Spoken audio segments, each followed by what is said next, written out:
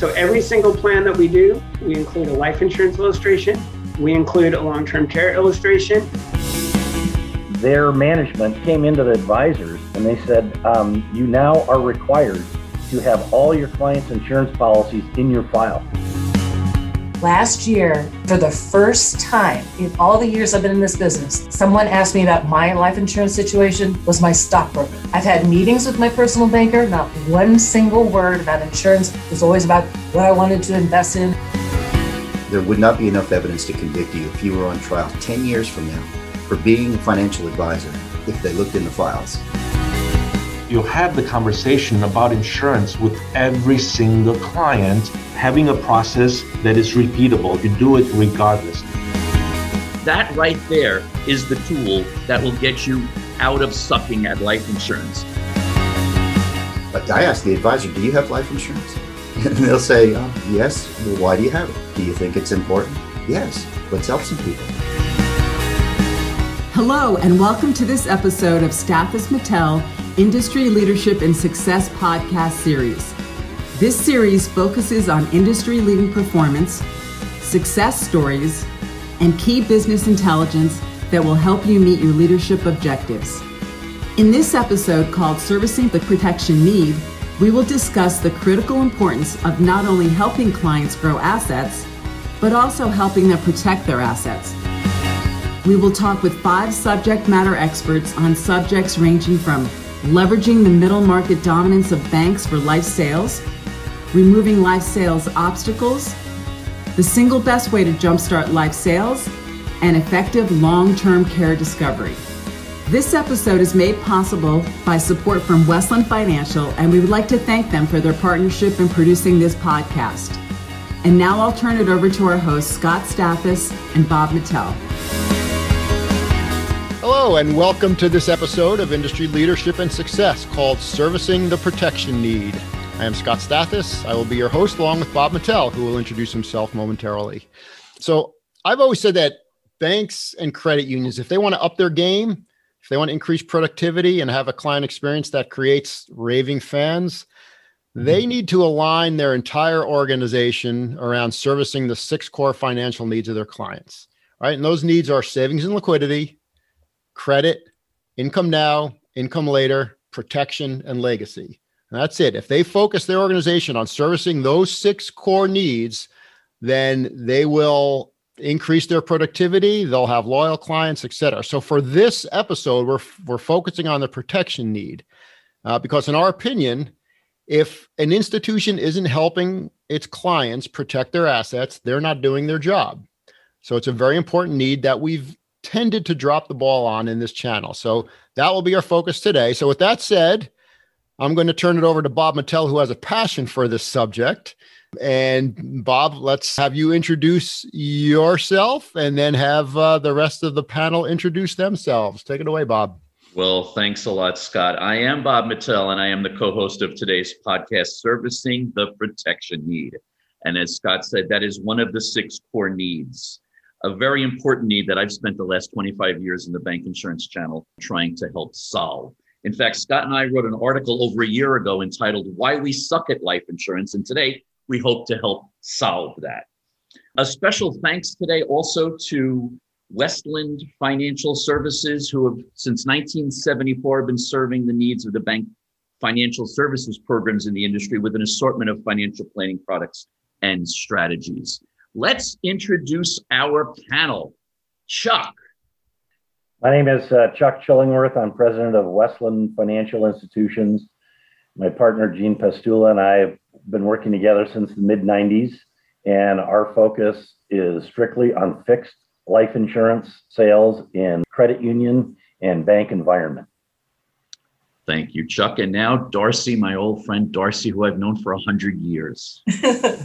Hi, I'm Darcy Clayman. I'm the national director at Westland Financial. I'm responsible for bringing on new bank and credit union relationships and also supporting them. Almost 100 years, but okay. Frank. Hello, I am Frank Rayhead. I'm the vice president at Connecta Wealth Management. At Connecta Wealth Management, we have $2 billion in assets under management, about $8.6 million in production per year. We currently have 13 financial advisors, 2 associate advisors, and it's a pleasure to be a part of today's podcast. And thank you so much for joining us today. And now, David. Thank you, Bob, and good day, all. My name is David Semula, and I have the privilege and the responsibility of serving as the sales manager for Safe Financial Services, which is located at Safe Credit Union. We manage $600 million or so, and we have 11 financial advisors, 12 LBEs, licensed branch employees, and we're going to 40. And this year we'll do about $3.5 million in GDC. Thanks for having me. Oh, well, thanks for joining us. We have lots of questions for you over the next hour or so. From the great state of Wisconsin, Tio. Hi, Bob. My name is Tio Trandafier. I'm the program manager for investment services at UW Credit Union in Madison, Wisconsin. And our program has 11 advisors. We have about $500 million in assets, and we should do about $3 million in GDC this year. Thank you all again. And as we said, today is all about protection. And it has been a passion of mine for a long time, having been a program manager, having been the president of a life insurance agency, and also having worked for a good 11, 12 years at a major manufacturer in the industry. So trends in life insurance indicate the middle market is so underserved, and I've spent a lot of my career trying to solve for that. And we're in the bank channel, and we own this part of the market, but we've not really leveraged life insurance sales and opportunities. Chuck, what do you feel are the best ways to just drive growth in financial institution life sales? We keep hearing over and over again that it's tough. What have you found? Well, first of all, the institution itself has to, at bare minimum, endorse the sale of it and be involved in promoting sale of life insurance amongst their advisors. If you don't have the top-down support of management, it's really tough. And it tends to be relegated to a once-in-a-while activity when an FA stumbles across a life insurance case. Almost all the business is going to come through your financial advisors or your platform people. And you've got to teach them to hit singles and doubles. There's a real tendency to try and hit a home run. And then what happens is they don't develop the skills that they need on an everyday basis to identify insurance needs and to transact insurance business. And if they don't do the little cases, they're never going to get the big one. A good illustration of that is a credit union we did some estate planning seminars for, and I was with the program managers, and we met with the attorney that was going to do the seminars, and he was kind of iffy whether he was going to do it. And he said, "What credit union are you from?" And he told him, and he said, "Well, let me explain it. We're just finishing up a $150 million second to die case with a client. It's a major brokerage that's doing it." He said, "But in the discovery process, we found out he had $2 million at your credit union." He said, "Do you think if he had $2 million at your credit union, he might have more money elsewhere?" And that was the revenue on that was $10 million.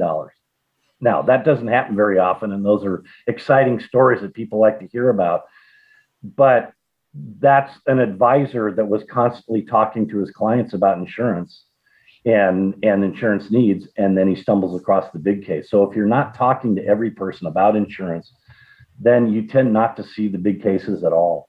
And then I think that you have to have a constant repetitive exposure to sales ideas and success stories. You know, we have very short attention span and a very short retention span now. We just learn to edit and forget information instead of absorb it. So you have to constantly, we do a weekly email out to everybody on basic concepts. And so I think that's really important. They need to hear about other success stories because they inevitably, when they hear one, they go, "Well, how did they do that? What did they do? What was the secret there?" So I think that's important. And then the other thing we've done is we've completely focused on guaranteed products.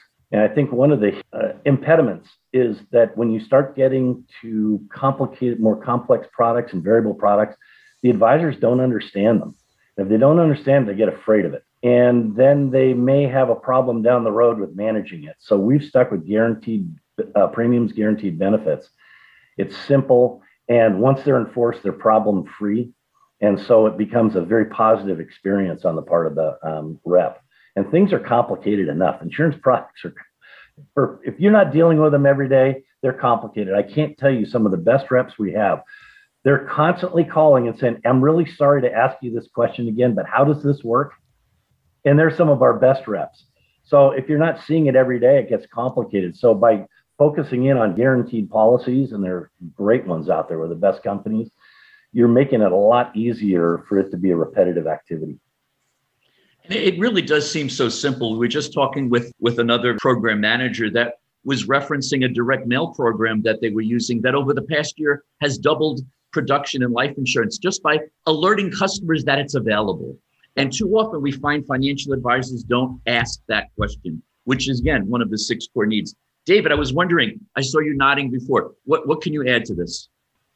Thanks, Chuck. Well, I would echo much of what he has mentioned, but we also focus on a retail strategy all the way to the C-suite, especially with the CEO, and combining their efforts.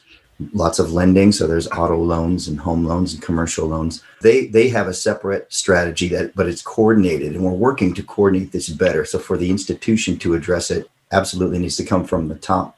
And then with our call center, where we take thousands of calls, we're each day helping them understand the importance and the need that exists, as well as what they can say to make those introductions.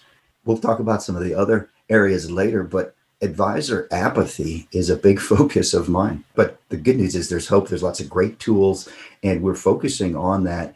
And I for me, what I can control is myself and what my influence can be.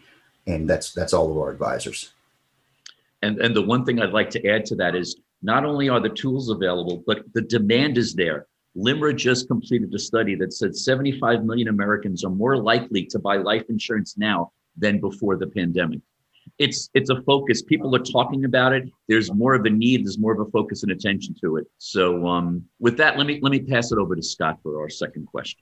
Yeah, I'll give you, so before we get into the second question, I'll give you another success story. And, Bob and I were just talking to the president of a very large program, and he told us a life insurance story that was very interesting. So this is a good example of what life insurance can do for you if you're an advisor. He knows somebody that passed at 35 years old, very unexpectedly. Won't go into the details why that happened, but the point of this is that his wife discovered that he had a $500,000 insurance policy, and that's what saved the family. And it was through Allstate.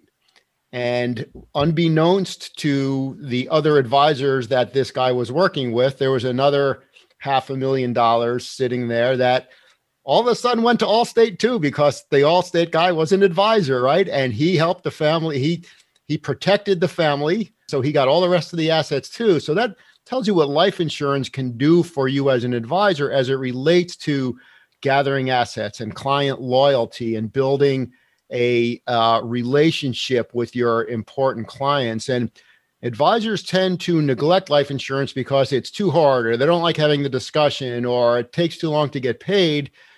But they're missing the forest through the trees, right? They don't realize the bigger picture, what it can do for their book of business holistically if they help their clients protect their assets and prepare for unfortunate events. So I just implied that there are obstacles, right? So let's go to that. What do you think the biggest obstacles are to selling life insurance through banks and credit unions? What has been standing in the way? Tio, maybe you can give us your leadoff thoughts on that.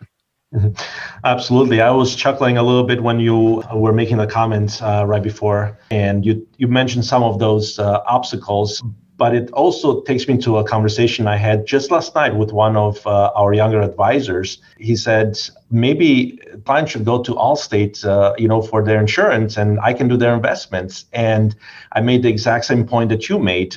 You want to get the relationship. We want to be the trusted financial advisor for our clients, and that includes insurance. So many times advisors think that it includes just investing. No, it includes insurance as well. So you were asking me some of the big obstacles that I've seen.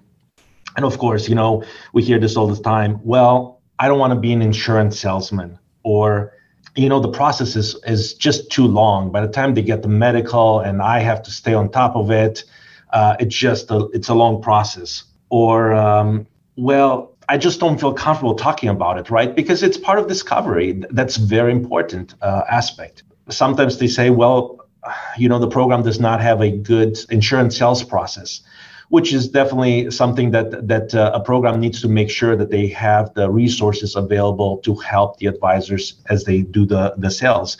Chuck mentioned earlier how even seasoned advisors call him all the time to ask questions with regards to a sales policy, how it works. Those are some of the big obstacles that I hear. The reality is also, and Chuck mentioned this as well, is if you don't do it every day, it becomes a difficult process, right? You have a hard time as an advisor to go through the process if you don't do it all the time. So do it again and again and have that conversation with every single client, because only 54% of Americans have life insurance currently. I believe 16% of people also say that they have insurance needs that are not met, right? That's about 41 million citizens that are looking for life insurance, and who better to serve their needs than banks and credit unions, right? We already have a relationship with them. Totally agree. I have some follow-on thoughts, but I know Darcy, you do, and Frank, you do as well. So Darcy, why don't you give us your thoughts, and then Frank, you can give us yours. Yep. Teal, you're talking about the process, and you're right. They perceive that the process is going to be too long, too complicated. They're going to be responsible for the medical, all that. Chuck and I sat in on a call with an advisor just last week. She hadn't written life insurance in a long time. And one of the biggest obstacles that she had was that she was uncomfortable asking the underwriting questions. This is a personal friend of hers. She didn't want to get that personal. So I think it's important for these advisors to have a partner that's going to help them with the underwriting process, taking the responsibility, doing the application for them, asking those tough underwriting questions. And as far as the follow-up, a partner that can come in and do all the case management down to policy delivery. So that eliminates part of those obstacles anyway. Yeah.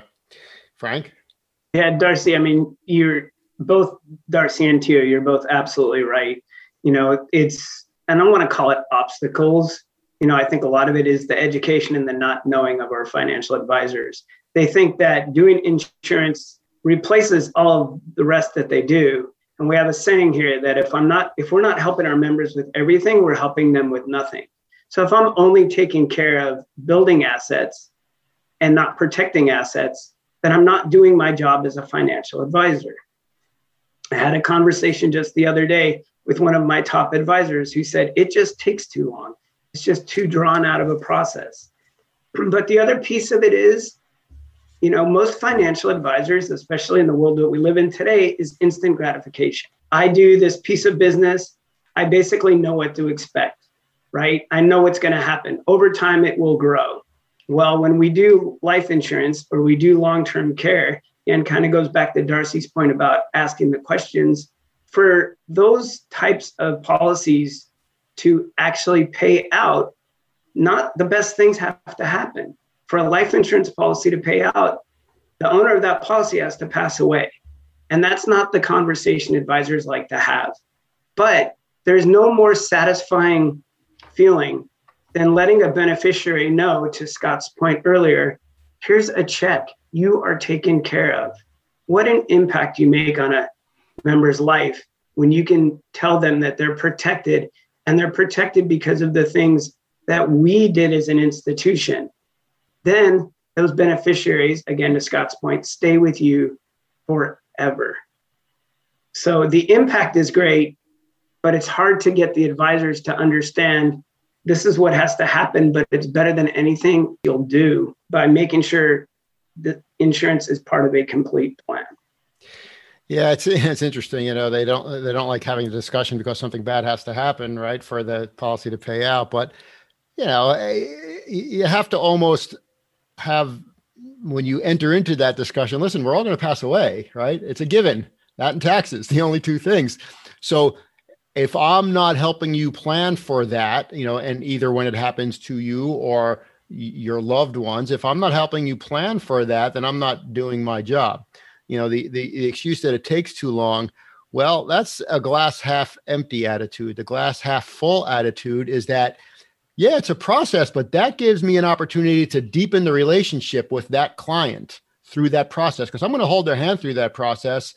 They're going to end up trusting me more at the end of that process. I will be very honest with them and tell them, listen, this process is a pain in the butt, but I'm going to help you go through it. I'll hold your hand all the way through. You're going to be better off for it in the long run, right? So it's a relationship development opportunity, frankly. But the most important thing, and I think this is a message that we have to communicate as clearly as possible to our advisors, is where is advice going, right? If you look at the direction of advice as a financial advisor, I'll tell you exactly where it's going, right? Tio said, you want to strive to be a trusted advisor. What does it mean to be a trusted advisor? Well, in the ultimate scenario, it means that you're managing all of your clients' assets. Now, I didn't say, notice, all of your clients' investable assets. I said all of your clients' assets, period. Even illiquid assets you're helping them with. If you're truly the trusted advisor, you're probably also helping them select what college their kids are going to go to, whatever. That's besides the point. But the point is, if you're really good as an advisor, you're going to be very holistic in working with your clients. You're going to be managing assets that you're not going to get a commission on. You're not going to get an AUM fee on because they're illiquid assets. They're not investable assets. Where advice is going is fee for service. Okay. So it takes too long and I don't make enough money out of the equation. And the way an advisor should be looking at things is, if I'm doing my job as an advisor, what does that job entail, right? It entails helping them manage their assets and helping them protect their assets, period. That's it. You're only doing half of your job if you're not helping them protect their assets. So when advisors realize that's where the puck is going, and if they don't go in that direction, they're going to be out of business in a relatively short period of time. And once they get that holistic picture, and it's not about the income or how hard this is or how hard that is, but what should I do for my clients if I'm going to be that trusted advisor and manage all their assets, it kind of changes the paradigm. And that's where we have to go. David, you have some thoughts. Scott. I can see you itching there. It reminded me of a story that I heard from another sales manager. When I first heard it, I thought it was pretty harsh. And then as I thought about it a little more, I knew it was pretty harsh, but effective. So what he said he did was he took out, and I followed this, and it worked one-to-one in a team setting. He had them take out their business cards. Most of them would say financial advisor. And I asked them to look at that. And then I said, frankly, I've looked at our production and where we are. We're not advisors. We are investment gatherers. We have a large recurring fee income initiative and success in that area, but we're not being advisors if you're not having this conversation. And then to take that one-to-one and help break down, well, what are the gaps? What are the objections? But you mentioned it. I had to call them out. There would not be enough evidence to convict you if you were on trial 10 years from now for being a financial advisor if they looked in the files. Good way to put it. Would not be enough evidence to convict you of being a financial advisor. That's good. Chuck, you have some thoughts? Yeah, a little history lesson. One of the reasons that's not reported that long-term care sales really took off, it wasn't just because they came out with products like MoneyGuard and Linked Benefit type products, but in the late 90s, a major wirehouse got sued and lost because the children of a longtime client of his who died, and both were on long-term care, and he was insurance licensed, didn't even propose long-term care insurance to the clients. And the children sued him and won a $600,000 settlement. And that made the rounds really fast around the country. And so that's one of the reasons that long-term care and the linked benefit market really took off in institutions, because they realized, hey, it's not just a business opportunity issue. This is a fiduciary liability issue. So I think it's really important. And if you look at where things are headed from a compliance standpoint, you better include insurance offerings in working with your clients. Yeah, agreed. And you brought up long-term care. We want to get into that in a little while. It's a good story. Bob, I think it's your turn, right? Yes, it is. And David, what you were talking about in terms of investment planning has been my pet peeve for years. And I mentioned it at every roundtable, every conference, everywhere. We are investment planners. We are not financial planners in this industry. So I just wanted to hammer that home once again to our listeners. We should be financial planners, right? We should be financial planners. We say we use financial planning software, but we use investment planning software. And everybody does it. And it's something that we all have in common. And that's why we suck at life insurance. So let's change gears here just a little bit. We all have different strategies to help us with this life insurance challenge and this life insurance sales process. There's a lot of choices available. Frank, give us a feel for having Westland as a partner and how it has affected your life insurance sales. Well, I've worked with Chuck now for roughly about 5 years here at Connecta and a previous credit union where I was at. And I don't want to admit, but Will, that even way back at CalFed, if you remember that name, Chuck's name was often brought up. And I know somewhere in my CalFed life, our paths crossed way back when. But, we talked a lot already about advisors saying it takes too long, advisors not having the knowledge. When I came over to Connecta, we weren't doing any life insurance, and we're still not doing anywhere near the life insurance we should be doing. But one of the first things I did was contact Chuck and say, hey, we want to bring you on board here at Connecta, because what Chuck and Westland Services do is they make it easy. Darcy's point about having to go back, and I have this policy, and how do I analyze it? All the advisors do now is get on the phone, talk to Westland, send them over the policy, and get an analysis of that policy. Is there anything better? We get suggestions as to what's better. Basically, we find the need. Westland does all the work. They make it real simple. Not to mention the fact that you get personalized service. You're going to get more training. You're going to get more personalized service than you're going to get with the broker dealer that you're working with. Our broker dealer works with a lot of independents. They work with a lot of financial institutions, and it's basically investment oriented. Westland specialized simply with insurance, and they give us that. And when I need it, all I have to do is pick up the phone. We're having a meeting. I get Darcy, I get Chuck, I get all of the resources of Westland at the snap of my fingers. But you referenced CalFed. And that was, I just recently posted an article back from 2002 that talked about CalFed and the bank that I worked with, Dime Savings Bank. So talk about blast from the past. Two best practices programs that really set standards for bank programs that no longer exist. Those standards right now, if a bank does 3% of their revenue in insurance, we're considering them almost a good program. There are a few out there that are hit 5 and 10%, but they're few and far between. But Chuck, for established advisors who are not focused on life insurance, what's the easiest way for them to start? And what's the most typical type of help that they need? I know there's a comfort level issue. I know they believe there's 5 core needs, not 6 core needs. I know they want instant gratification, but tell us, where do you start? Well, I think that's the vast majority of financial advisors. They're just not doing anything. And so they don't know where to start. In my view, the easiest thing to do and the most effective is to have them to do policy reviews with their clients. It's the most non-threatening approach to a client about a new subject. In other words, they're not selling, I'm going to do an analysis and help you understand what you own.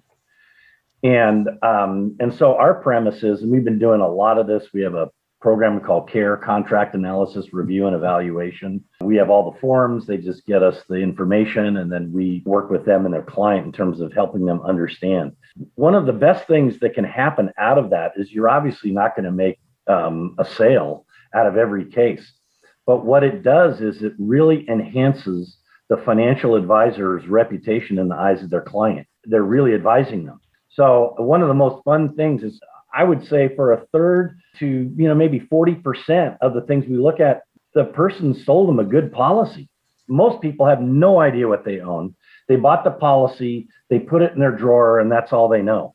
And so it's a great thing to go, the person who sold this to you really did a good job. This is a great policy. Don't cancel it. And then it opens up the door to the insurance conversation, because a lot of them have a good life insurance policy, but you don't have any long-term care insurance. So can we talk to you about that? And then you really bought a lot of access and credibility. 2 illustrations. We just did one where it was a doctor and her husband, and they had 3 large life insurance policies. And we analyzed them and we said, you know what, based on your age and everything, the way these are structured, you shouldn't touch them. And they were shocked because they figured we'd tell them how terrible it was and how we ought to do business with them. But they did realize in the process they didn't have long-term care and working on 2 very large long-term care cases. And the other one is we serviced a major wirehouse in Hawaii, and their management came into the advisors and they said, you now are required to have all your clients' insurance policies in your file, copies of them. And it was a mutiny. I mean, these advisors were angry and they said, and it's required. So within a year, all your annual reviews have to include copies of all their insurance policies because we need to do reviews to make sure. And really, people were threatening to leave. And within 90 days, you couldn't believe how excited they all were because they had this thought in their head that they didn't want to be the insurance person and that their clients would think less of them because they even said the word insurance.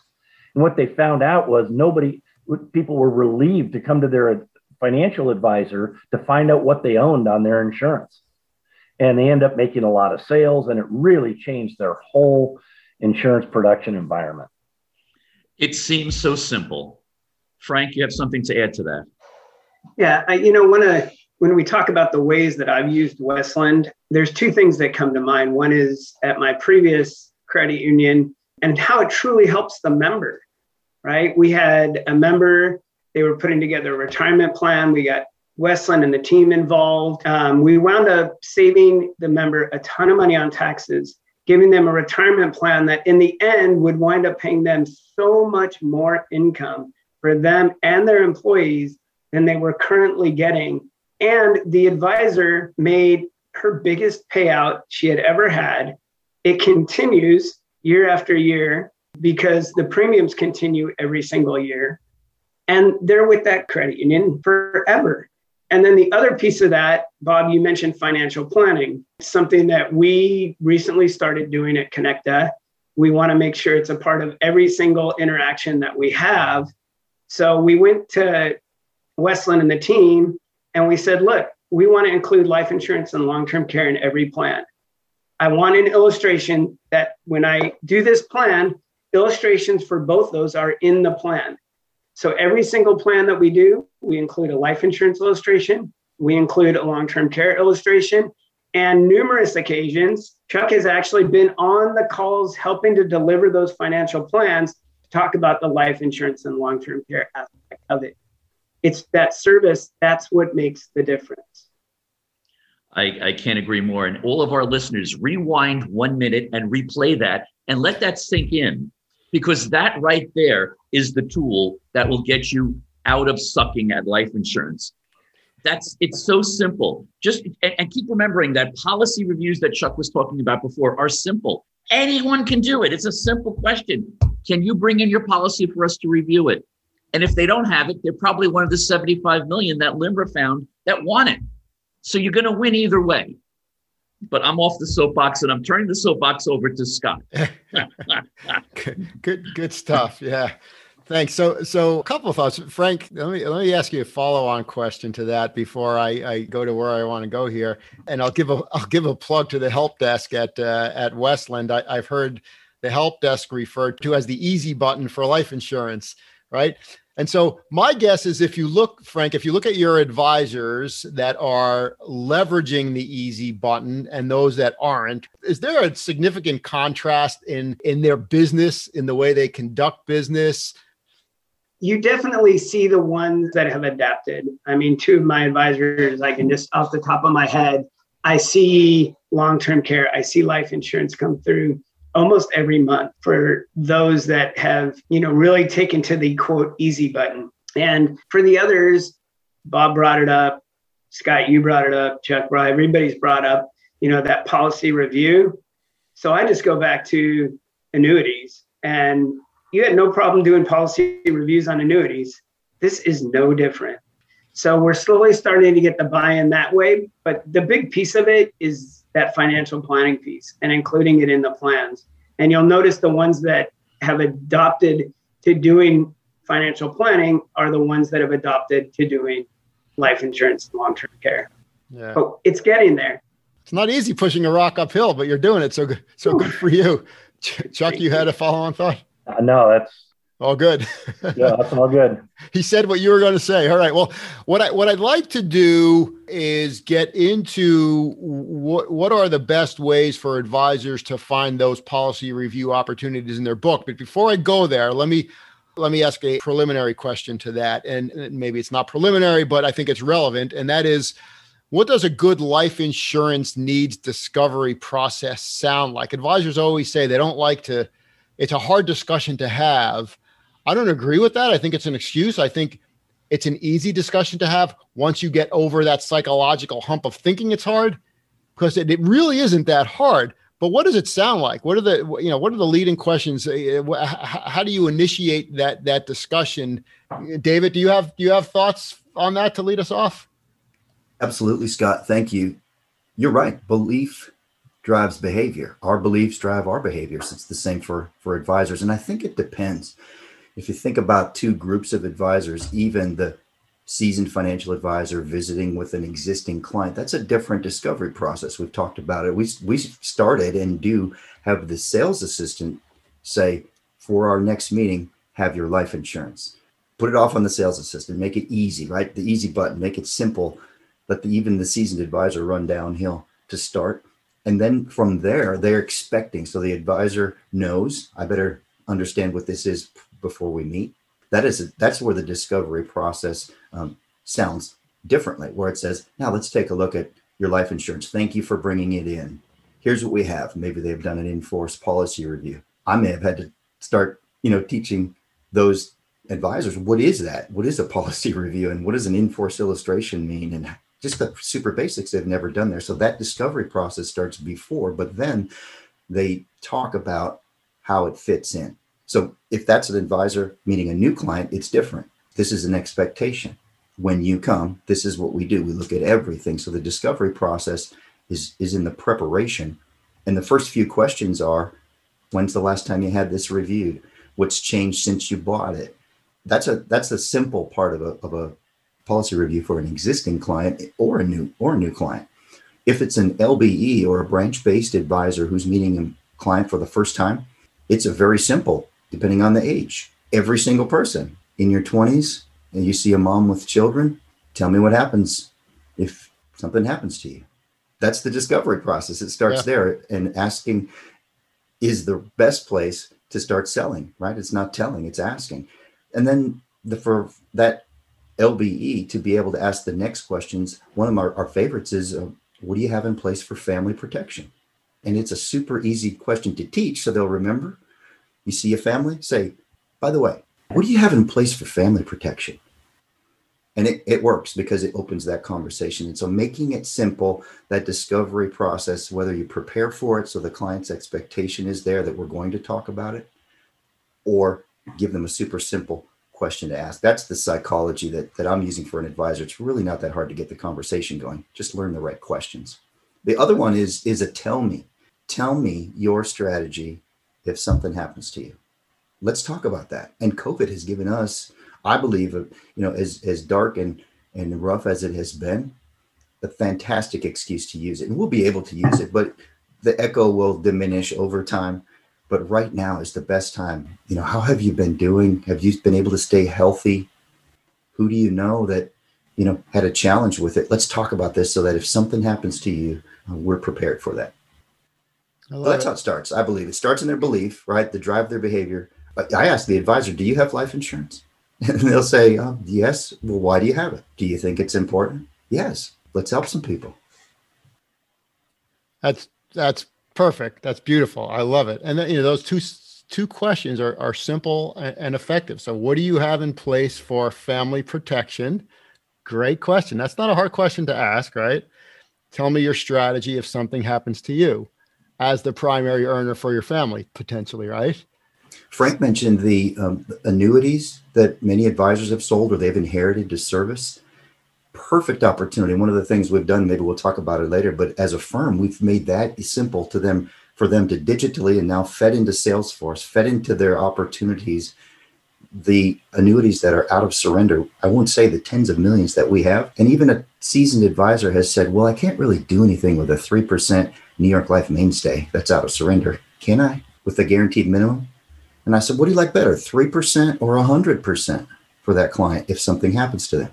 And that discovery process is a little different. Let's take a look at why you bought this annuity in the first place. We've done well for you, so we restate our value. It's doing great for you for its purpose as a money market, tax sheltered, tax controlled, tax deferred, but not if that's your strategy for long-term care. What is your strategy? And then that can be 1035 into other solutions that may be more asset protection based on the asset-based long-term care. So that discovery process, it depends. It's the adult diapers answer, Scott. It depends. Yeah. Well, I'll give you my thoughts on a positioning statement that allows an advisor to ask those questions because it positions the advisor in the proper light. So if I'm an advisor and you're a client or a prospect, I would say something like, listen, protection is a need that is often neglected, but very important, right? I help my clients protect their families and assets against loss of income streams in the event of a primary earner's passing. So this type of protection covers risk exposures like debt repayment, providing for a surviving spouse and children, fulfilling economic goals and responsibilities like mortgage payments in college, paying for funeral expenses, et cetera. And other types of protections that I help my clients with are protecting against disability, long-term care costs, even personal property. Our institution helps with that, right? So that's a positioning statement. That's pretty simple, but that's just saying that's part of my job, right? And once you lay that groundwork, then the types of questions that you just mentioned are a perfect next step. It's a little bit different if you're talking to somebody who's a business owner or an important person in a business. And you can say it's important if you're a business owner or a key person in a business, right? Where your death or a partner's death might wreak financial havoc on the business. I help my clients with that, right? So these positioning statements are a great lead into a very profound discussion you can have with your clients that engender trust because the clients realize through that type of discussion that you have their best interests in mind, right? So, all right. So let me ask the question that I just inferred or referenced before this part of the discussion. And that was for policy reviews, which I know are successful because we've seen it when we do best practices studies, we see that the programs that are experiencing the deepest penetration of life insurance sales into their client base are the ones that do policy reviews. Hands down. It's the simplest, most effective solution. So how do you identify as an advisor the right policies to review in your book of business? Any strategies there that you guys leverage? Tio, do you have some thoughts on that? You want to lead us off? And I'd love to hear from the rest of you. Yeah, absolutely, Scott. So, however, before I go there, as I was thinking about how you talk to a client, I remember a story that includes my former boss. And he was working with one of our advisors, and he did a investment review with the advisor, and the wife of my boss was there as well. And the conversation about insurance came up, life insurance. And my boss had been in the financial industry for a long time. He said, no, I'm good. I've taken care of everything. And the advisor said, okay, let's put everything together. So they included it in the financial plan. And it looked like it was going to be a need for another about $500,000 of life insurance that the financial plan was calling for. So he said, no, I'm good. I've done the numbers myself. I'm good. So the advisor essentially turned over to the wife and said, if he were to pass away, what would you do? Here are the numbers. Guess what? They walked away with another $500,000 of life insurance. So it is really talking to the clients and expressing, this is your gap. Based on everything you've told me, based on all the assets you have, based on all the needs you have, everything you want to do from a legacy perspective, this is your gap. And that's so important. So going to your question now, of course, making sure that you review the right policies is important. But you know what? You don't know what people have. That's why you basically have to go client by client by client by client. You can't just say, oh, you know what, this is an A client, I'm going to do the review with them, right? It is important to to spend time with every single client. It's important to have a process. Recently, we hired a brand new advisor. Actually, she was an assistant with us and she moved into an advisor position. And she was talking to me about financial planning. And I said, the best way to do financial planning is to do it for every single client. You have so many advisors that say, well, unless they have, $250,000 with me, I don't do a financial plan. And I said, a financial plan is needed for everyone. And when you get in the habit to do a financial plan for everyone, then you don't miss anything. The same is true for insurance. Unless you have the conversation about insurance with every single client, again, having a process that is repeatable, that you do it regardless, like you get in your car, you drive, you know what to do. The same insurance has to be part of your conversation. It's important to also get to really know the client as part of the policy review. Really understand if they have a policy, understand why they bought it in the first place. What are they trying to protect? Do they have a spouse? Do they have children? Do they have grandkids? Do they have a charity? You just reminded me of another good question because of the some of the stuff you just said. And that question is, so what does it mean to you to take care of your loved ones? So think of where that discussion can go if it's an honest discussion between you and a client, and it can easily go in an insurance direction and other directions, but that's the bottom line, right? These clients make financial decisions based on emotional elements. And the biggest one for most people is taking care of their loved ones. And part of that discussion is, well, what happens if you're not around, right?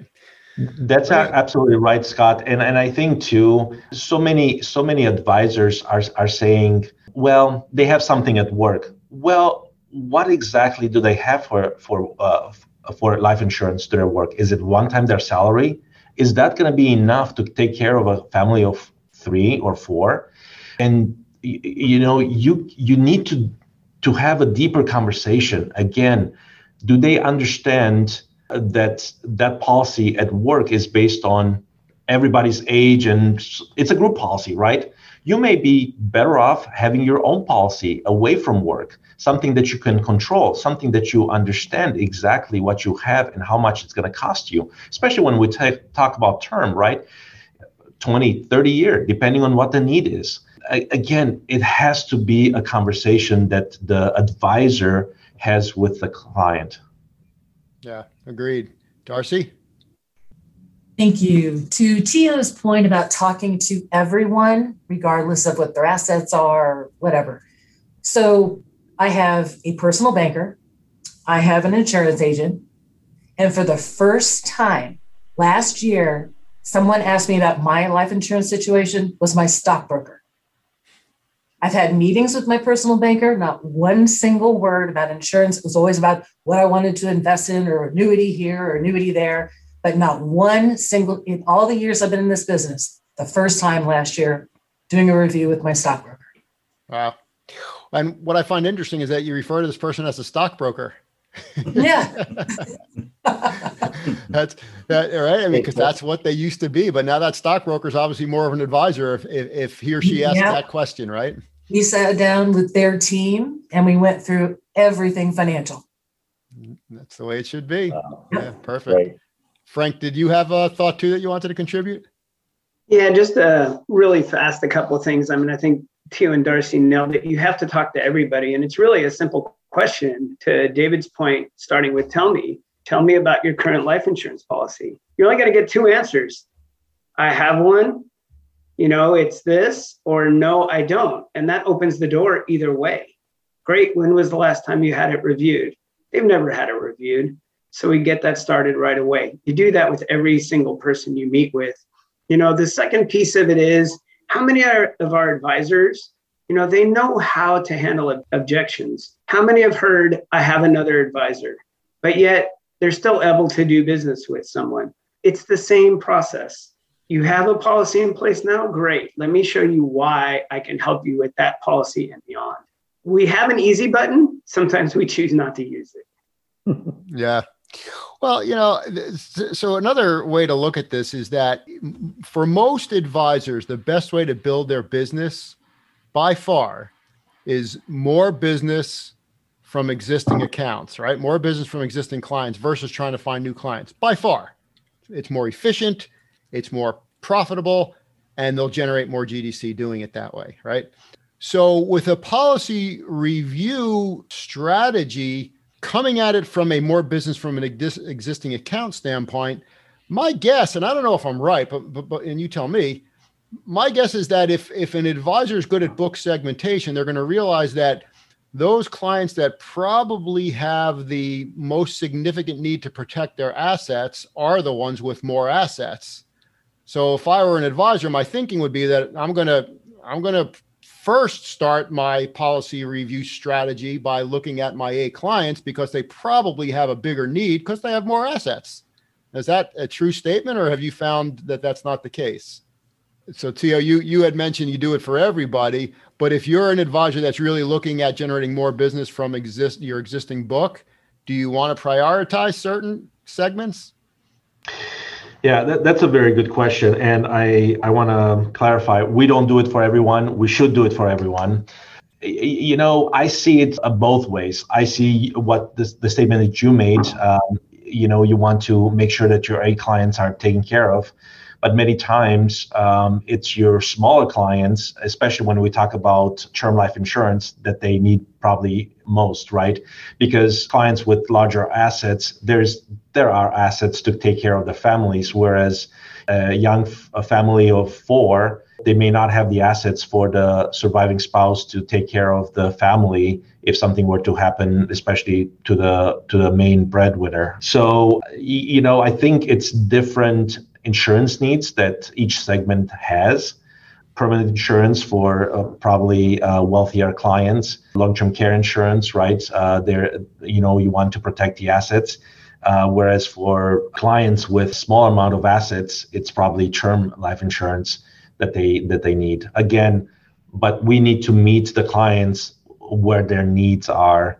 And that's why I'm a strong believer we need to talk to every single person, and the conversation is definitely different. Well, you mentioned long-term care, which is, I think, where we want to go to next. Bob, you have a question on that, right? What is the current state of long-term care coverage among a typical institution's client base? And I know, David, you have some thoughts on that, and I think Frank does as well. But David, what are your thoughts about long-term care, including the hybrid products and the opportunities that are really there, to meet that particular segment of the client's needs? Thanks, Bob. And my take on the current state of the gap is it is an unknown opportunity. Certainly, we get lots of industry data. We know people are underprotected. We know there's the silver tsunami. We know these baby boomers are the first people who are living this long with this much money. Frank's talked a little bit about, we know there's a gap in long-term care coverage. So I love that. I'm going to ask my advisors to find out what is it. And I think it is an immense gap. And the question about what we should do about it is, I've started with each individual advisor. I think we can't know unless we ask. And just like a good doctor, we've got to do the diagnosis for each individual client, find out what the gap is. It's really not rocket science, the same as what we do for any other need. Ask the questions, determine the need, determine the resources to meet that need, make a recommendation, and call them to action. So what we've done are a couple of things. We have many deep data dives. One's a liquid net worth. So it takes all of the data that was checked on the box, balances it against the assets that a person has, prioritize them by A, B, and C. So segmenting, lots of things we've just talked about. But then individually by advisor, one-on-one, identify those downhill slopes. An existing client long-term had a fixed annuity for 10 years out of surrender. This is how we close the gap. We say, when you purchased this was for accumulation. It's done well for you. Let's see how it fits into the road ahead. We help them see and learn the beautiful sunsets they want to see and make sure they don't go down a road that has a bridge out. And we tell them, looks like there's a bridge out on this road. Let's address it. The good news is it will help us. We focus on a specific age with that file, 55 to 70. We provide them with the data. I help them set a goal. I hold them accountable to the goal. We have a scorecard that we use, like a GPA for an APA. I call it an advisor scorecard. We don't tie that to money or anything. We just say these are the important things to do. And I teach them. I've got a no annuity left behind presentation, 5 things to do with an out of surrender fixed annuity. We try to teach them about index universal life or those strategies that have riders. They know an indexed annuity story. It's the same story, but it's better. And those are some of the things that we use, combined with get the client to tell you, what is your strat? Tell me what your strategy is.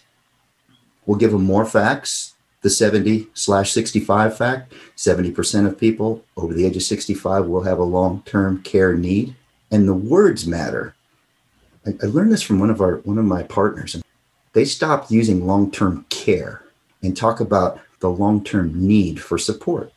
Long-term care has this big stigma oftentimes in an advisor's mind, and it certainly has changed as distribution of products has changed. Talk about hybrid products, especially where you can use that asset to provide for a need that may be there. I think you nailed it with words matter. Long-term needs, absolutely. And I know Frank has something to add on there and goes back probably to your CalFed days, which was a powerhouse in terms of long-term care as well. Yeah, well, CalFed was a long time ago. So I try to retain as much as I can from those days. I don't know if I still can. But, when I think about long-term care, I look at it as the single biggest need of our membership base by far. They have done a very good job, a lot of them, of saving for retirement, of looking at today, but they haven't done a really good job of looking at tomorrow or looking into the future other than retirement.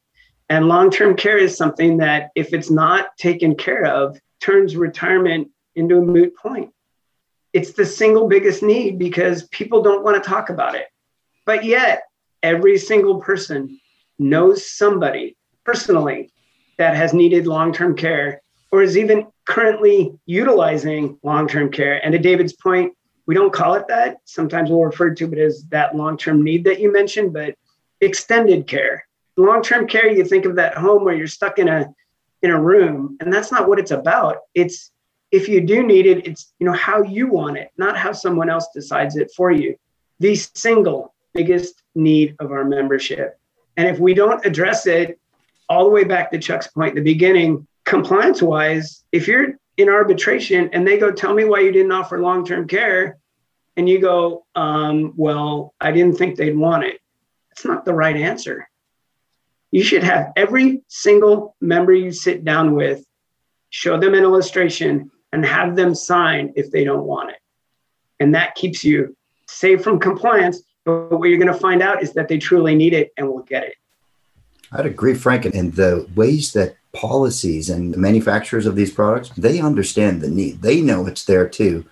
For those that do seminars, Social Security continues to be one of our most widely signed up for webinars. And if you think about Social Security, it gives us an opportunity to say, let's talk about security as you age. Many of us know the facts that that's not going to be enough, but that is a huge opportunity to talk about your retirement strategy and what that looks like, including protecting against the what if. We ask what if a lot. Chuck, I know you have something. Well, yeah, we have a concept piece that we put out that the insurance you're buying today is not your grandmother's life insurance. And that a lot of policies, you can use the death benefit for an income stream. And there are a lot of creative ways. A lot of companies are coming out, putting riders on their policies that you can use that death benefit while you're still alive. We've been successful positioning long-term care as an income stream and a tax-free income stream in retirement. And that's a little closer to the FA's world that they understand.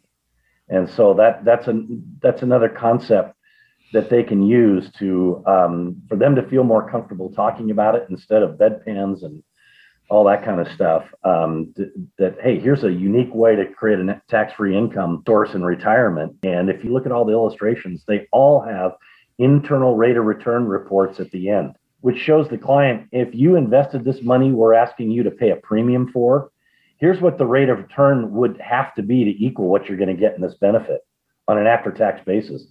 And it's very impressive. And it's really that particular piece of the illustration has tripped the decision-making in more clients than I can think of. And absolutely, long-term care is definitely one of the more complex products. But I think finding the right partnership, because a lot of credit unions and banks really don't have the expertise. So I think it's really important to choose the right partnership if you're going to go down a long-term care strategy and to really build that out in a program. Scott? Yeah, so one last comment on long-term care. I mentioned the question, what does it mean to you to take care of your loved ones? Very relevant for long-term care too, because the one thing that some people might not really think about is the effect of the long-term care costs on their kids who would otherwise inherit money, right? Because that money gets eaten up at $10,000 a month. That's probably about the average, maybe $11,000 a month now. That money that you've accumulated, you want to pass to your kids, that's gone pretty quickly if you're in a long-term care needs situation for a few years, right? And we all know somebody that has been in that situation. I do. And man, it's depressing when you see a vacuum cleaner to the wallet of an old person, right? I mean, that's the way I'll put it. It's just so frustrating because you know it didn't have to be that way, right? And so it does affect your loved ones, no doubt. And that's a very relevant discussion to have with your clients. All right, so let's wrap it up. One last question. Let's kind of do a lightning round question. And it's on technology's impact on life insurance and on the ability to sell life insurance. So just your quick opinions, and we'll go around the horn here. The question is, how important is technology for life insurance sales? The answers are either it's not important, it's somewhat important, very important, or extremely important. So we'll do a lightning round, and we'll start with Chuck. What are your thoughts? How important? Well, I think for the future, it's extremely important. For advisors, I would say the Philistines are at the hedgerow. We're in the bottom of the first inning on these robo-advisor platforms, and there is mountains of cash being invested in them. And I think that's where the industry is headed. They can take so much of the human error out of the process by doing it that way. And so we've been spending a lot of time this year looking at them and seeing how they're growing. It's a little scary for an advisor because the technology and the artificial intelligence they have. So if you're an advisor out there, my advice to you is get ready, because you'll be partnering with a robo platform, whether you want to or not. And what's going to keep your practice alive is the more lines of business you have with your client, the stickier that client is. If you just have one line of business, you're extremely vulnerable to being replaced. So then you're partnering with a robo platform instead of being replaced by one. Yeah. Well, and from what I have seen, what I have read, and the research that I try and keep my fingers on the pulse of, the sweet spot will be, and this is the way it's all evolving, the hybrid between robo and human, right? So it's the advisor assisted robo is where most of the money is going to land. So I'm with you.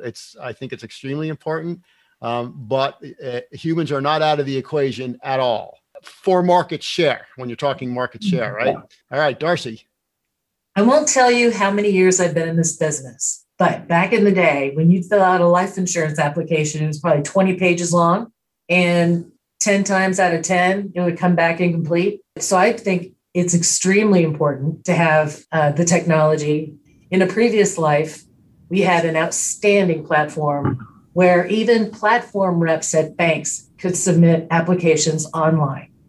And there was no way an application could go forward to underwriting, no missing signatures, no missing answers. It was beautiful. So if we can get platform reps to increase their business selling life insurance through technology, fantastic. I'm with you. Tio. I absolutely agree. Technology is a big part of being successful at insurance. We talked about many of the excuses that advisors have. One, the process is too long. I don't know what's going on. So with technology, that is taken care of. I couldn't agree with you more. It's important to have that hybrid, the human that can assist clients' needs and then send it through the underwriting process and get it approved. All right, David. I also would answer extremely important. So it must be the right answer on the test. Business School 101, Marcus Lemonis from CNBC, The Profit, right? People, process, and product. And on both of the people and the process, technology has just helped us like a knife and hot butter, right? The ability for a platform rep, as Darcy mentioned, to be able to quote something in 1 minute, push a button and be done and then get paid, helped me choose a partner that could do that. The ability of a solution on a wealth transfer to answer a few knockout questions, find out within 5 minutes or less if that could go forward, and then a complete digital experience where you never have to sign papers, I choose that partner. And this helps our call center. I'm building out a group of advisors that can take advantage of this. Also help me find partners that will zoom into a client presentation into their home with an expert to help make it easy for the advisor. Extremely important, and they win the business. Those that have leveraged technology, and Chuck, the money is coming. There's more dollars coming in. I'm excited about it because we can help that many more people as we remove these obstacles that are inhibiting our success. Yeah, it is part of the easy button, right? A lot of leverage to be had in technology. Frank, why don't you bring it on home for us? All right. Well, I'm not going to leave the course here of extremely important. Obviously it is. And, we've talked a lot about the easy button, make it easy to do business. Part of the reason we're not doing more life insurance is that we view it being a longer, more difficult process. Technology helps a process. I don't know how many of you out there have refinanced a loan recently, but you're not filling out 50 pages of loan applications. You're effectively getting a complete app and you're hitting a button to sign your name. Same with doing your taxes nowadays. So it's not that process that you dread. And that's where we're going. It's pressing a button to get approved, right? And as we continue making it easier, Scott, to your point, we'll never get away from human contact. I believe that having somebody help me through any process is important, but that might be a Zoom call now. That might be a phone call. So as we continue to make it easier, hopefully what goes with that is more people truly being taken care of and making a difference in people's lives. Yeah. You made me think of what I call mailbox money, recurring revenue. And there's so many examples of the combination of human and technology that ends up generating mailbox money. And I'm just thinking of some recent experiences I've had, even with technology, frankly, even with producing podcasts. When Bob and I were first learning how to produce podcasts and how to publish them, I went through a process where I talked to humans to figure out how to do it, chose a technology company, talked to humans there. They set me up.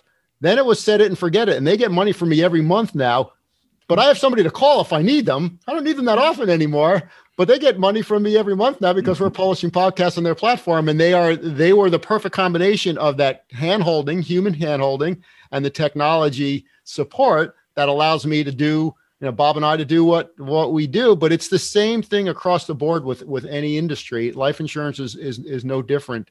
If you're a good advisor and you handhold that client through the initial process, after that, it becomes mailbox money. You're collecting checks every month, essentially, right?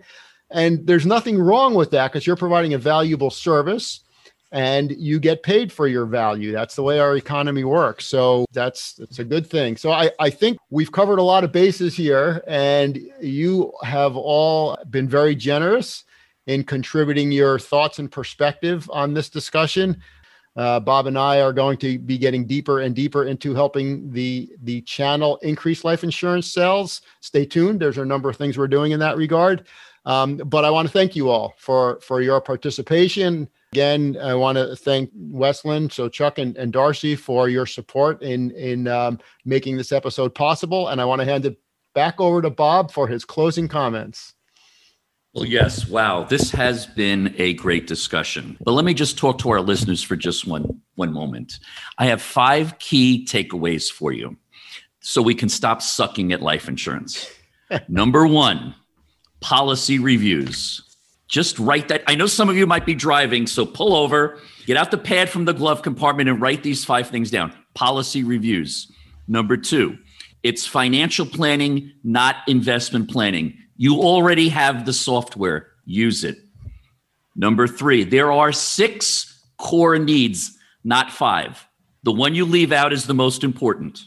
Number 4, LIMRA tells us 75 million Americans are looking for life insurance. some of those are your clients. And number 5, you don't have to do this alone. What you need to do is find the right partner. All right. Well, thanks again to our panel for their participation in today's podcast. Thanks again to Westland Financial for their sponsorship today. And thank you again to our listeners. Don't forget to subscribe to this podcast series, which is called Industry Leadership and Success, and our other, which is called Untangling FinTech. And while you're at it, sign up for the monthly BISA Trend Watch series as well. Until next time, enjoy your day. Thank you, and get a life. All right. Thank you, everybody. Bye. Thank you for joining us for this episode of Industry Leadership and Success. We hope you found the discussion enjoyable and valuable. Also, don't forget to check out our 2 other podcast series, Untangling FinTech and BISA Industry Trend Watch. Finally, we'd like to again thank the executives who joined us today, and also express a sincere appreciation to our friends at Westland Financial for their support of this podcast and for being so enjoyable to work with. Thank you. Please subscribe to our podcast and join us again for future episodes.